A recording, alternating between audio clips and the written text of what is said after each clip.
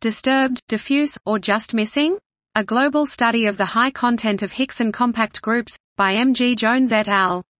Hickson Compact Groups (HCGs) are dense configurations of 4 to 10 galaxies, whose high neutral gas morphology appears to follow an evolutionary sequence of 3 phases, with gas initially confined to galaxies, then significant amounts spread throughout the intragroup medium, and finally with almost no gas remaining in the galaxies themselves. The high deficiency of HCGs is expected to increase as the high morphological phase progresses along this sequence, potentially making it a useful proxy for evolutionary phase. We test this hypothesis for the first time with a large sample of 38 HCGs with VLA high observations that are uniformly reduced and analyzed with a purpose-built pipeline.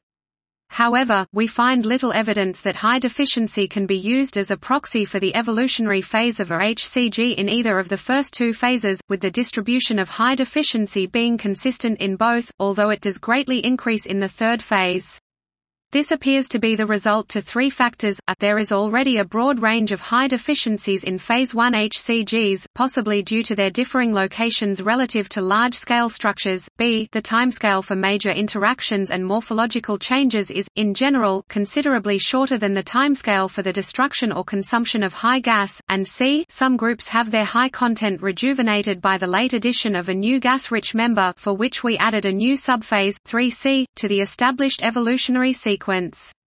Finally, across all HCGs studied, we identify only a few cases where there is strong evidence for the existence of a previously proposed diffuse high component in the intragroup medium, which might be detectable with improved observations.